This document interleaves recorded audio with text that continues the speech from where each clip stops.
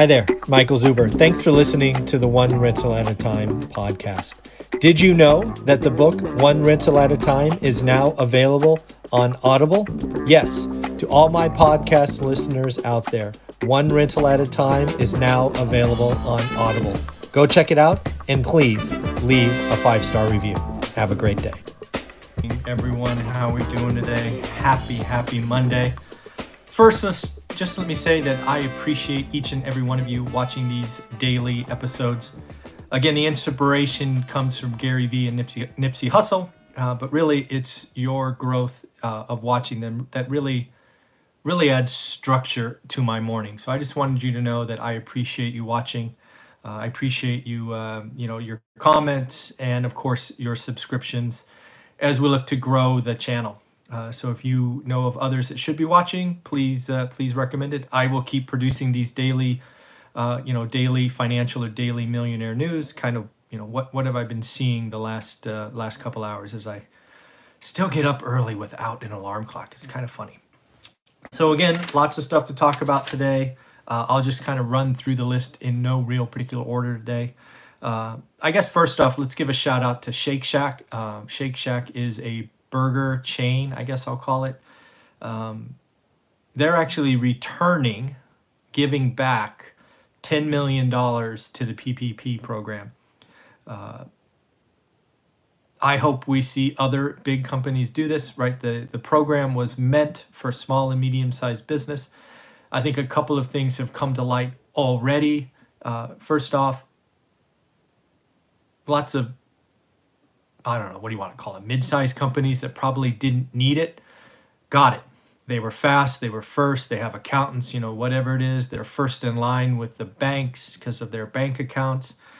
And I don't want to jump to conclusions, but we helped out some people we shouldn't have helped out. So hopefully more people stand up and do that. You're very welcome. Next one I heard about, and hopefully we hear more about these. Can you believe that Harvard Business School got $8 million? Now, it could be for lots of reasons that I don't know or appreciate, but when I see Harvard Business School with a $40+ billion, war chest get an $8 million loan that could go to a small or medium-sized business, that was not the intention, right? We're not trying to help out Harvard Business School to get these. I got a question here. Why would Shake Shack return the money? They don't need it, frankly. And, if you listen to their CEO, who's on all the news wires today, he's basically like, hey, we'll stand in line like everybody else, but this was intended for the mom and pop burger joint. It wasn't for Shake Shack with a great balance sheet and all of that. So the CEO is making a decision that, they will go to the back of the line and help and wait for other mom and pop restaurants to be helped. I just think it's a good move. I think a lot of people's reputations will be cemented in times of crisis. And I think a lot of folks are going to remember Shake Shack. So, they have lots of access to other stuff. So again, I want to applaud them. They certainly didn't have to. They could have just let the news cycle run out because there's so much negative news in 2 days we would have never remembered. But good for them. Another one I saw, and actually Jim Cramer called this one out, and I didn't know this. I've actually been to this restaurant, Fogo de Chao. It's a Brazilian steakhouse. Apparently it's owned by a billionaire, Thomas Lee. He's big in private equity. I'd never heard his name before. But apparently Fogo de Chao got $20 million. And Kramer lost it. It's like, what are you doing, Thomas? Freaking move money around on your own balance sheet and bail these people out. We're trying to help mom and pop restaurants get going. So hopefully the public shaming gets some additional money returned. Good morning, Austin. So I thought that was pretty interesting. Oil is getting smacked around a lot today. A lot of it is simply because nobody wants it. There's not a lot of storage left, right? 6 weeks ago, I was talking about, okay, buy the oil and store it because it's lower than the cost of production. The problem with that analogy is prices have stayed down so long, we don't have any more storage. They're actually leasing tanker ships and anchoring them off Texas to basically warehouse oil. Eventually, we will run out of places to put it. At that point, oil's value zero. It actually is probably negative. So again, lots of stuff going on in oil. You're going to hear a lot of headlines. A lot of that is because these are contracts that roll over tomorrow. The futures market is down, but not down to $10, which is what I saw before I came up this morning. I think when you think about oil, what you and I need to talk about is what real estate markets could be impacted. Because I think what happens is oil stays down longer than we want because demand is just not there. If demand is just not there, people are going to go out of business. So we are going to have consolidation. Think the strong get stronger.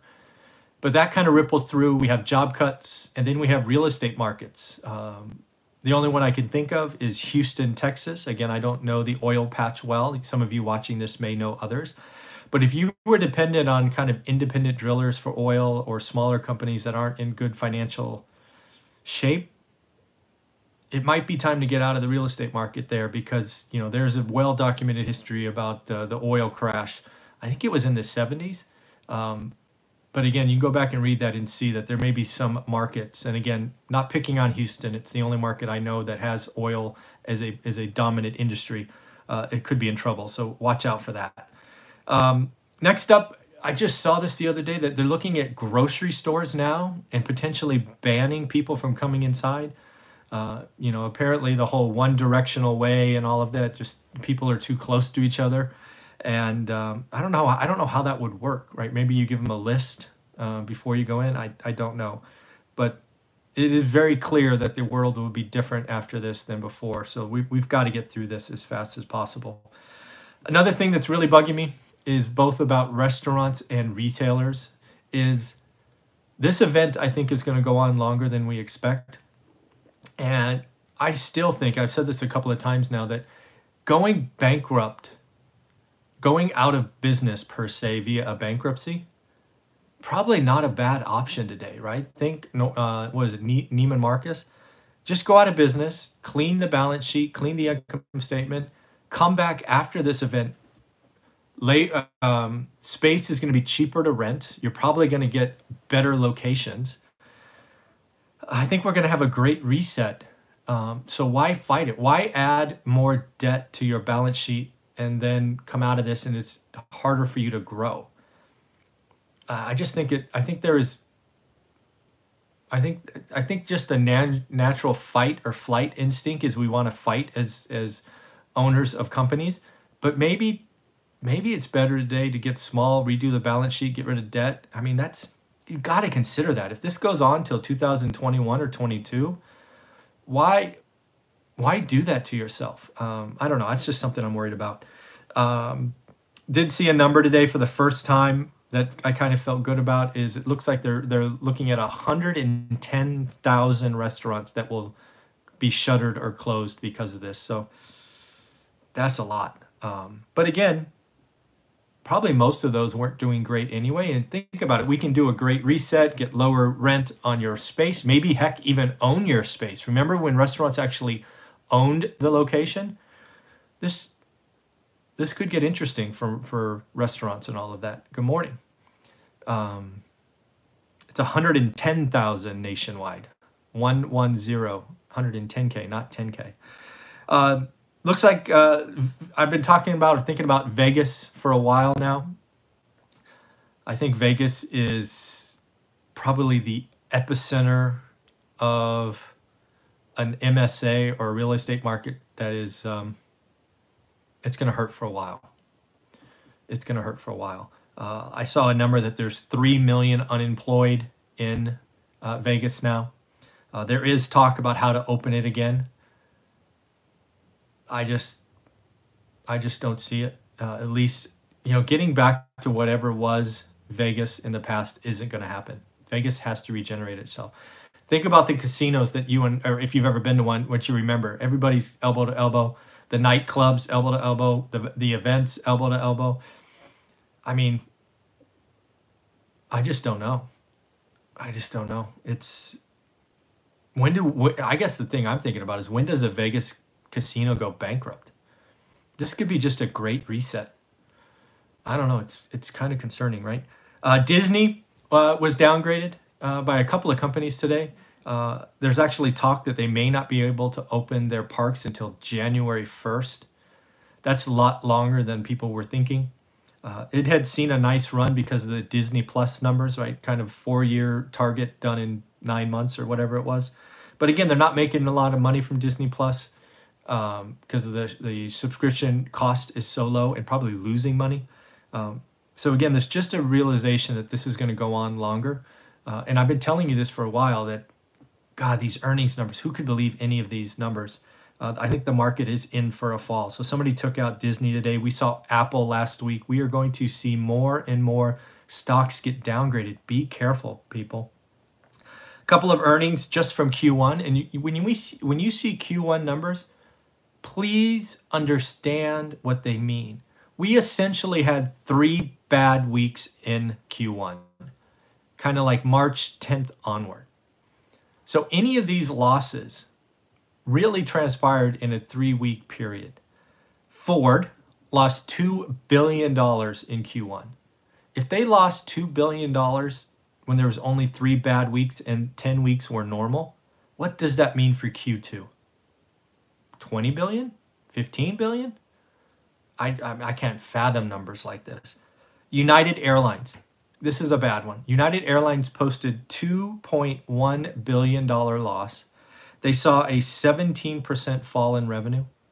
Again, there was only 3 bad weeks. Their traffic is down 90. Why are airlines flying today? Seriously, shut them down. How much does it cost to fly from San Francisco to New York? You can't be making that up with passengers. Shut it down. It's cheaper. Go bankrupt, United. I don't understand. Bankruptcy is not. It's not like the company doesn't exist anymore. This is the time. Companies really need to consider bankruptcy because coming out of this, they're going to want to be more nimble. Their balance sheet needs to be more flexible. Did I write it down? Yeah, they're looking at like $40 billion in funds from the government. I mean, God, they're going to screw their balance sheet up. Oh, it's just crazy. The other thing we got to think about, and this is going to be a live stream later in the day, is I think there's 3 things that we could count on post-event. And this is what's important to you and I as a real estate channel. What does it mean for consumer confidence? What do consumers do? What is cost of capital? What is access to capital? I'm going to do a separate video on that or a separate live stream on that this morning because that's what really matters to us. One thing you can count on is shelter will still be needed, right? Water, food, shelter. But the world will be different. So how does that look? So we're going to talk about that in a separate video. We are seeing S&P companies pull guidance at a record level. No kidding. Looks like 80 of the S&P 500 have already pulled, and there will be more. This is an issue, folks. All right, if you're counting on a V-shape or at this point even a U-shape recovery, you're not paying attention. This is going to be a long L. This is going to go out to 2021. So just be ready for it. Don't expect a snapback. And then lastly, I saw a pretty concerning number. We'll close on this, unfortunately. Somebody's predicting a GDP fall for the year at 14%. I think everybody is calling Q2, greater than 30%, but that's the first call I've seen for the year, 14% for the year. That is frightening to think about.